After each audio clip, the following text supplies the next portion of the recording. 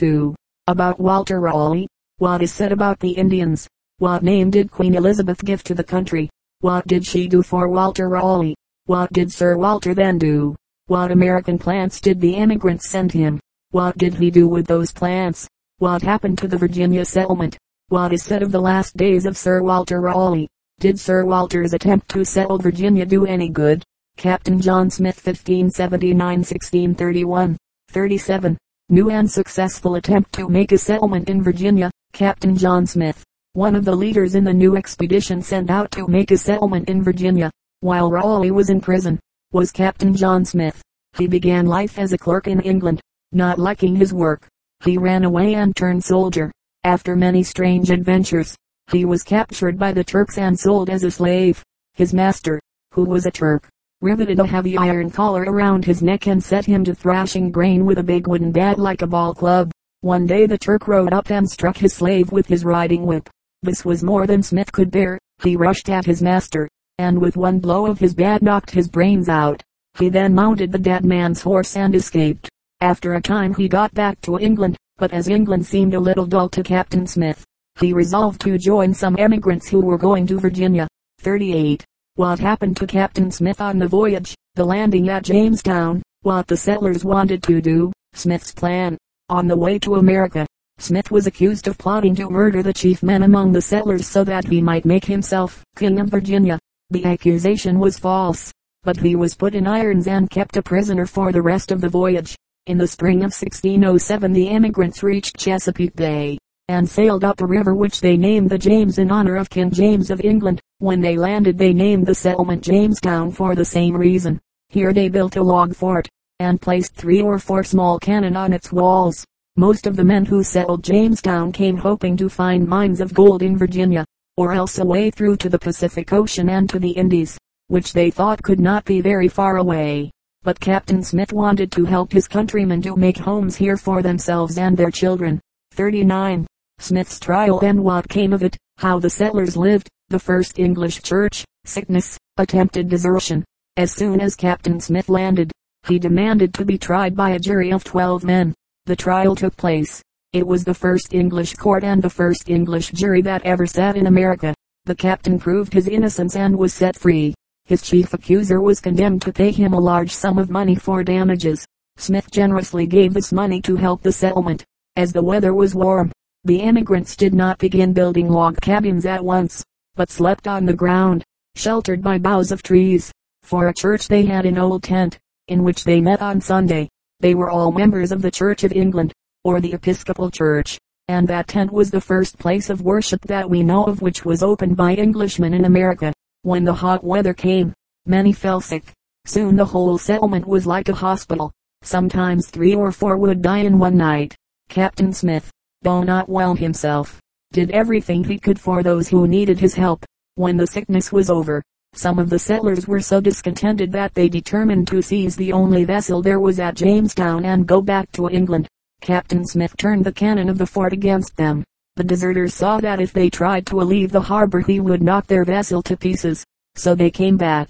One of the leaders of these men was tried and shot, the other was sent to England in disgrace. Footnote 2. Jury, a number of men, generally 12, selected according to a law to try a case in a court of law. In criminal cases they declare the person accused to be either guilty or not guilty. 40. The Indians of Virginia. When the Indians of America first met the white men, they were very friendly to them, but this did not last long, because often the whites treated the Indians very badly. In fact, the Spaniards made slaves of them and whipped many of them to death. But these were the Indians of the South. Some of the northern tribes were terribly fierce and a match for the Spaniards in cruelty. The Indians at the East did not build cities, but lived in small villages. These villages were made up of huts, covered with the bark of trees. Such huts were called wigwams. The women did nearly all the work, such as building the wigwams and hoeing corn and tobacco. The men hunted and made war. Instead of guns the Indians had bows and arrows. With these they could bring down a deer or a squirrel quite as well as a white man could now with a rifle. They had no iron, but made hatchets and knives out of sharp, flat stones. They never built roads, for they had no wagons, and at the East they did not use horses, but they could find their way with ease through the thickest forest. When they came to a river they swam across it, so they had no need of bridges. For boats they made canoes of birch bark. These canoes were almost as light as paper, yet they were very strong and handsome, and they floated on the river like a yellow leaf in autumn, like a yellow water lily. In them they could go hundreds of miles quickly and silently. So every river and stream became a roadway to the Indian. 41. Captain Smith goes in search of the Pacific. He is captured by Indians. After that first long, hot summer was over, some of the settlers wished to explore the country and see if they could not find a short way through to the Pacific Ocean. Captain Smith led the expedition. The Indians attacked them, killed 3 of the men, and took the captain prisoner. To amuse the Indians, Smith showed them his pocket compass. When the savages saw that the needle always pointed toward the north they were greatly astonished, and instead of killing their prisoner they decided to take him to their chief. This chief was named Powhatan. He was a tall, grim-looking old man, and he hated the settlers at Jamestown, because he believed that they had come to steal the land from the Indians. For marriage to John Rolfe, Smith was dragged into the chief's wigwam. His head was laid on a large, flat stone, and a tall savage with a big club stood ready to dash out his brains. Just as Powhatan was about to cry, "Strike!" his daughter Pocahontas, a girl of 12 or 13, ran up, and, putting her arms round the prisoner's head, she laid her own head on his. Now let the Indian with his uplifted club strike if he dare. Instead of being angry with his daughter, Powhatan promised her that he would spare Smith's life. When an Indian made such a promise as that he kept it, so the captain knew that his head was safe. Powhatan released his prisoner and soon sent him back to Jamestown, and Pocahontas, followed by a number of Indians, carried to the settlers presents of corn and venison. Some years after this the Indian maiden married John Rolfe, an Englishman who had come to Virginia. They went to London, and Pocahontas died not far from that city. She left a son. From that son came some noted Virginians. One of them was John Randolph. He was a famous man in his day, and he always spoke with pride of the Indian princess, as he called her. 43. Captain Smith is made governor of Jamestown. The gold diggers, corn, or your life. More emigrants came over from England, and Captain Smith was now made governor of Jamestown. Some of the emigrants found some glittering earth which they thought was gold. Soon nearly everyone was hard at work digging it. Smith laughed at them, but they insisted on loading a ship with the worthless stuff and sending it to London. That was the last that was heard of it. The people had wasted their time digging this shining dirt when they should have been hoeing their gardens. Soon they began to be in great want of food. The captain started off with a party of men to buy corn of the Indians. The Indians contrived a cunning plot to kill the whole party. Smith luckily found it out. Seizing the chief by the hair, he pressed the muzzle of a pistol against his heart and gave him his choice: corn, or your life. He got the corn, and plenty of it. 44. He who will not work shall not eat. Captain Smith then set part of the men to planting corn, so that they might raise what they needed. The rest of the settlers he took with him into the woods to chop down trees and saw them into boards to send to England. Many tried to escape from this labor, but Smith said, "Men who are able to dig for gold are able to chop." Then he made this rule: he who will not work shall not eat, rather than lose his dinner. The laziest man now took his axe and set off for the woods. 45. Captain Smith's cold water cure. But though the choppers worked, they grumbled. They liked to see the chips fly and to hear the great trees thunder as they fell. But the axe handles raised blisters on their fingers. These blisters made the men swear, so that often one would hear an oath for every stroke of the axe. Smith said the swearing must be stopped. He had each man's oath set down in a book. When the day's work was done, every offender was called up. His oaths were counted. Then he was told to hold up his right hand, and a can of cold water was poured down his sleeve for each oath. This new style of water cure did wonders. In a short time not an oath was heard. It was just chop, chop, chop, and the madder the men got, the more the chips would fly. 46. Captain Smith meets with an accident and goes back to England. His return to America, his death. Captain Smith had not been governor very long when he met with a terrible accident. He was out in a boat, and a bag of gunpowder he had with him exploded. He was so badly hurt that he had to go back to England to get proper treatment for his wounds. He returned to America a number of years later, explored the coast north of Virginia, and gave it the name of New England. But he never went back to Jamestown again. He died in London, and was buried in a famous old church in that city. 47. What Captain Smith did for Virginia. Captain John Smith was in Virginia less than 3 years, yet in that short time he did a great deal. First, he saved the settlers from starving, by making the Indians sell them corn. Next, by his courage, he saved them from the attacks of the savages. Lastly, he taught them how to work. Had it not been for him, the people of Jamestown would probably have lost all heart and gone back to England. He insisted on their staying, and so, through him, the English got their first real foothold in America. But this was not all. He wrote 2 books on Virginia, describing the soil, the trees, the animals, and the Indians. He also made some excellent maps of Virginia and of New England. These books and maps taught the English people many things about this country, and helped those who wished to emigrate. For these reasons Captain Smith has rightfully been called the father of Virginia. 48. Negro slaves sent to Virginia. Tobacco. About 10 years after Captain Smith left Jamestown, the commander of a Dutch ship brought a number of Negro slaves to Virginia 1619, and sold them to the settlers. That was the beginning of slavery in this country. Later, when other English settlements had been made, they bought slaves, and so, after a time, every settlement north as well as south owned more or less Negroes.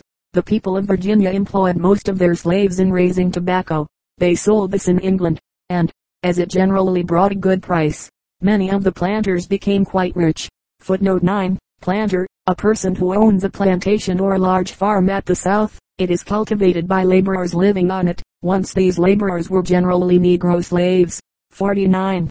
Bacon's war against Governor Berkeley. Jamestown burned. Long after Captain Smith was in his grave, Sir William Berkeley was made governor of Virginia by the King of England. He treated the people very badly. At last a young planter named Bacon raised a small army and marched against the governor, who was in Jamestown. The governor, finding that he had few friends to fight for him, made haste to get out of the place. Bacon then entered it with his men, but as he knew that, if necessary, the king would send soldiers from England to aid the governor in getting it back, he set fire to the place and burned it. It was never built up again, and so only a crumbling church tower and a few gravestones can now be seen where Jamestown once stood. Those ruins mark the first English town settled in America. 50. What happened later in Virginia? The Revolution. Washington, for presidents. But though Jamestown was destroyed, Virginia kept growing in strength and wealth. What was better still, the country grew in the number of its great men. The King of England continued to rule America until, in 1776, the people of Virginia demanded that independence should be declared. The Great War of the Revolution overthrew the king's power and made us free. The military leader of that war was a Virginia planter named George Washington. After we had gained the victory and peace was made, we chose presidents to govern the country. 4 out of 6 of our first presidents, beginning with Washington, came from Virginia. For this reason that state has sometimes been called the mother of presidents. 51. Summary. In 1607 Captain John Smith, with others, made the first lasting settlement built up by Englishmen in America. Through Captain Smith's energy and courage, Jamestown, Virginia, took firm root. Virginia was the first state to demand the independence of America, and Washington, who was a Virginian, led the War of the Revolution by which that independence was gained. What can you tell about Captain John Smith before he went to Virginia? What happened to him on his way to Virginia? What is said about the landing of the settlers in Virginia? What did they want to do? What did Captain Smith want to do? What about Captain Smith's trial? What is said about the church in Jamestown? What happened to the settlers? What did some of them try to do? Who stopped them? Tell what you can about the Indians. What kind of houses did they live in? Did they have guns? Did they have iron hatchets and knives? Did they have horses and wagons? What kind of boats did they have? What happened to Captain Smith when he went in search of the Pacific? What did Pocahontas do? What is said about her afterward? What about the gold diggers? How did Captain Smith get corn? What did he make the settlers do? What is said about Captain Smith's cold water cure? Why did Captain Smith go back to England? What 3 things did he do for Virginia? What about his books and maps? What is said of Negro slaves? What about tobacco? What about Governor Berkeley and Mr. Bacon? What happened to Jamestown? What did the War of the Revolution do? Who was its great military leader? Why is Virginia sometimes called the mother of presidents? Captain Henry Hudson voyages from 1607 to 1611. 52. Captain Hudson tries to find a northwest passage to China and the Indies. When Captain John Smith sailed for Virginia, he left a friend, named Henry Hudson, in London, who had the name of being one of the best sea captains in England. While Smith was in Jamestown, a company of London merchants sent out Captain Hudson to try to discover a passage to China and the Indies. When he left England, he sailed to the northwest, hoping that he could find a way open to the Pacific across the North Pole or not far below it. If he found such a passage, he knew that it would be much shorter than a voyage round the globe further south, because, as anyone can see, it is not nearly so far round the top of an apple, near the stem, as it is round the middle. Hudson could not find the passage he was looking for, but he saw mountains of ice, and he went nearer to the North Pole than anyone had ever done before. 53. The Dutch hire Captain Hudson. He sails for America. The Dutch people in Holland had heard of Hudson's voyage, and a company of merchants of that country hired the brave sailor to see if he could find a passage to Asia by sailing to the northeast. He set out from the port of Amsterdam, in 1609, in a vessel named the Half Moon. After he had gone quite a long distance, the sailors got so tired of seeing nothing but fog and ice that they refused to go any further. Then Captain Hudson turned his ship about and sailed for the coast of North America. He did that because his friend, Captain Smith of Virginia, had sent him a letter, with a map, which made him think that he could find such a passage as he wanted north of Chesapeake Bay. 54. Captain Hudson reaches America and finds the Great River. Hudson got to Chesapeake Bay, but the weather was so stormy that he thought it would not be safe to enter it. He therefore sailed northward along the coast. In September 1609, he entered a beautiful bay, formed by the spreading out of a noble river. At that point the stream is more than a mile wide, and he called it the Great River.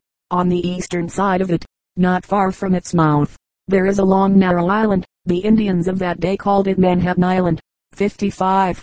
The tides in the Great River. Captain Hudson begins to sail up the stream. One of the remarkable things about the river which Hudson had discovered is that it has hardly any current, and the tide from the ocean moves up for more than 150 miles. If no fresh water ran in from the hills, still the sea would fill the channel for a long distance, and so make a kind of salt water river of it.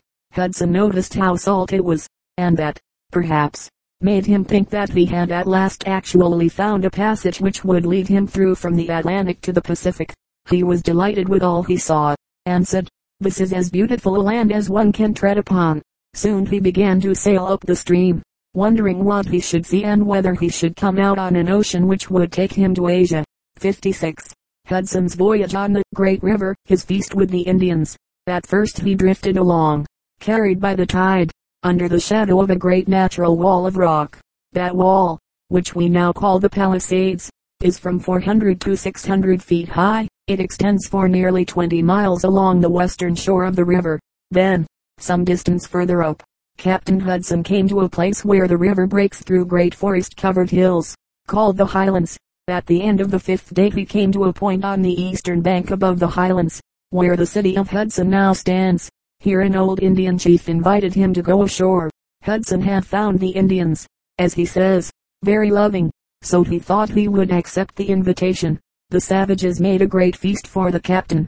They gave him not only roast pigeons, but also a roast dog, which they cooked specially for him. They wanted he should have the very best. These Indians had never seen a white man before. They thought that the English captain, in his bright scarlet coat trimmed with gold lace, had come down from the sky to visit them. What puzzled them, however, was that he had such a pale face instead of having a red one like themselves. At the end of the feast Hudson rose to go, but the Indians begged him to stay all night. Then one of them got up, gathered all the arrows, broke them to pieces, and threw them into the fire, in order to show the captain that he need not be afraid to stop with them. Footnote 2. Palisades. This name is given to the wall of rock on the Hudson, because, when seen nearby, it somewhat resembles a palisade, or high fence made of stakes or posts set close together, upright in the ground. 57. Captain Hudson reaches the end of his voyage and turns back. Trouble with the Indians. But Captain Hudson made up his mind that he must now go on with his voyage. He went back to his ship and kept on up the river until he had reached a point about 150 miles from its mouth. Here the city of Albany now stands. He found that the water was growing shallow, and he feared that if the Half Moon went further she would get aground. It was clear to him, too, that wherever the river might lead, he was not likely to find it a short road to China. On the way downstream, a thievish Indian, who had come out in a canoe, managed to steal something from the ship. One of the crew chanced to see the Indian as he was slyly slipping off, and picking up a gun he fired and killed him. After that Hudson's men had several fights with the Indians. 58. Hudson returns to Europe. The great river is called by his name. His death. Early in October the captain set sail for Europe. Ever since that time the beautiful river which he explored has been called the Hudson in his honor. The next year Captain Hudson made another voyage, and entered that immense bay in the northern part of America which we now know as Hudson Bay. There he got into trouble with his men. Some of them seized him and set him adrift with a few others in an open boat. Nothing more was ever heard of the brave English sailor. The bay which bears his name is probably his grave. 59.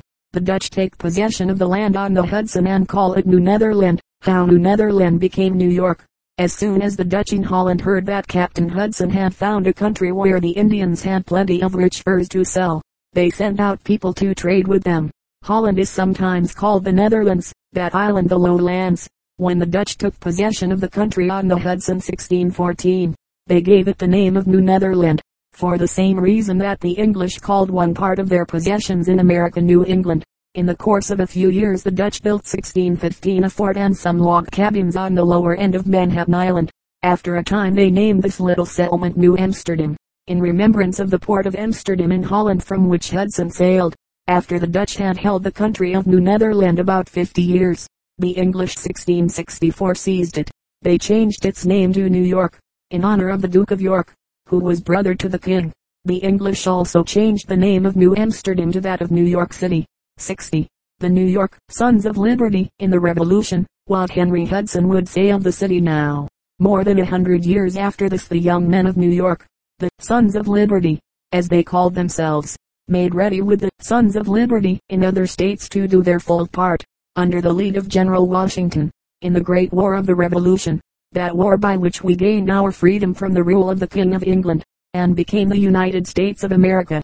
The silent harbor where Henry Hudson saw a few Indian canoes is now one of the busiest seaports in the world. The great Statue of Liberty stands at its entrance. To it a fleet of ships and steamers is constantly coming from all parts of the globe. From it another fleet is constantly going. If Captain Hudson could see the river which bears his name, and Manhattan Island now covered with miles of buildings which make the largest and wealthiest city in America, he would say, there is no need of my looking any further for the riches of China and the Indies, for I have found them here. 61. Summary. In 1609 Henry Hudson, an English sea captain, then in the employ of the Dutch, discovered the river now called by his name. The Dutch took possession of the country on the river, named it New Netherland, and built a small settlement on Manhattan Island. Many years later the English seized the country and named it New York. The settlement on Manhattan Island then became New York City. It is now the largest and wealthiest city in the United States. Who was Henry Hudson? What did he try to find? What did the Dutch hire him to do? Where did he go? What did he call the river he discovered? What is said about that river? Tell what you can of Hudson's voyage up the river. What is said about the Indians? Why did Hudson turn back? What did he do then? What is the river he discovered called now? What happened to Captain Hudson the next year? What did the Dutch do? What did they name the country? Why? What did they build there on Manhattan Island? Who seized New Netherland? What name did they give it? What is said of the Sons of Liberty? What would Hudson say if he could see New York City now? Captain M. Wiley Standish 1584-1656. 62.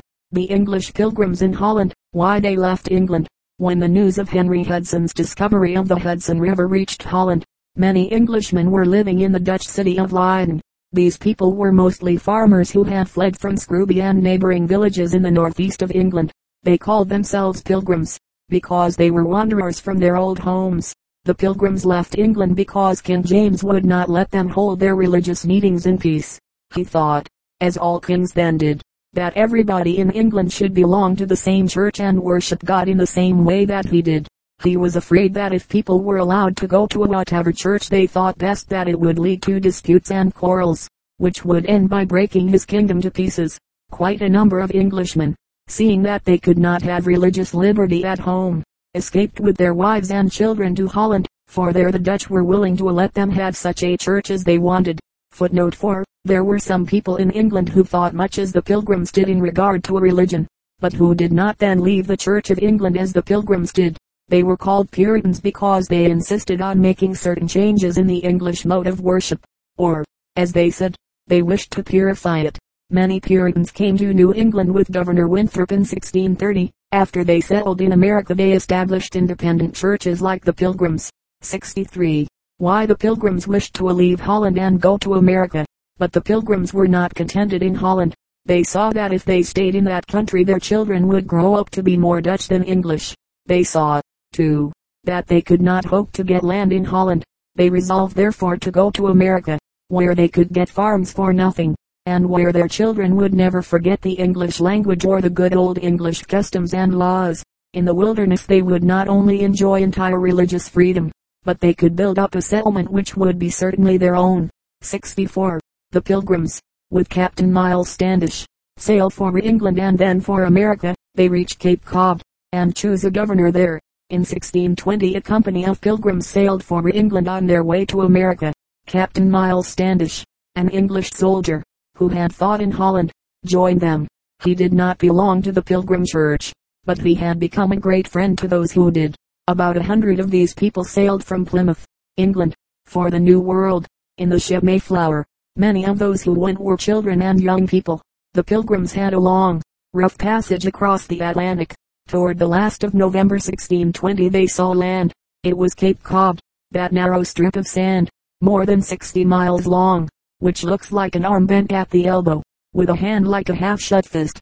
Finding that it would be difficult to go further, the Pilgrims decided to land and explore the Cape. So the Mayflower entered Cape Cod harbor, inside the half-shut fist, and then came to anchor. Before they landed, the Pilgrims held a meeting in the cabin, and drew up an agreement in writing for the government of the settlement. They signed the agreement, and then chose John Carver for governor. 65. Washing Day. Wat Standish and his men found on the Cape. On the first Monday after they had reached the Cape, all the women went on shore to wash, and so Monday has been kept as Washing Day in New England ever since. Shortly after that, Captain Miles Standish, with a number of men, started off to see the country. They found some Indian corn buried in the sand, and a little further on a young man named William Bradford, who afterward became governor, stepped into an Indian deer trap. It jerked him up by the leg in a way that must have made even the Pilgrims smile. 66. Captain Standish and his men set sail in a boat for a blue hill in the west, and find Plymouth Rock, Plymouth Harbor, landing from the Mayflower. On clear days the people on board the Mayflower, anchored in Cape Cod harbor, could see a blue hill, on the mainland, in the west, about 40 miles away. To that blue hill Standish and some others determined to go. Taking a sailboat, they started off. A few days later they passed the hill which the Indians called Manomet, and entered a fine harbor. There, on December 21st, 1620, the shortest day in the year, they landed on that famous stone which is now known all over the world as Plymouth Rock. Standish, with the others, went back to the Mayflower with a good report. They had found just what they wanted, an excellent harbor where ships from England could come in, a brook of nice drinking water, and last of all, a piece of land that was nearly free from trees, so that nothing would hinder their planting corn early in the spring. Captain John Smith of Virginia had been there before them, and had named the place Plymouth on his map of New England. The Pilgrims liked the name, and so made up their minds to keep it. The Mayflower soon sailed for Plymouth, and the Pilgrims set to work to build the log cabins of their little settlement. 67. Sickness and death. During that winter nearly half the Pilgrims died. Captain Standish showed himself to be as good a nurse as he was a soldier. He, with Governor Carver and their minister, Elder Brewster, cooked, washed, waited on the sick, and did everything that kind hearts and willing hands could to help their suffering friends. But the men who had begun to build houses had to stop that work to dig graves. When these graves were filled, they were smoothed down flat so that no prowling Indian should count them and see how few white men there were left. 68. Samoset, Squanto, and Massasoit visit the Pilgrims. One day in the spring the Pilgrims were startled at seeing an Indian walk boldly into their little settlement. He cried out in good English, "Welcome, welcome." This visitor was named Samoset. He had met some sailors years before, and had learned a few English words from them. The next time Samoset came he brought with him another Indian, whose name was Squanto. Squanto was the only one left of the tribe that had once lived at P.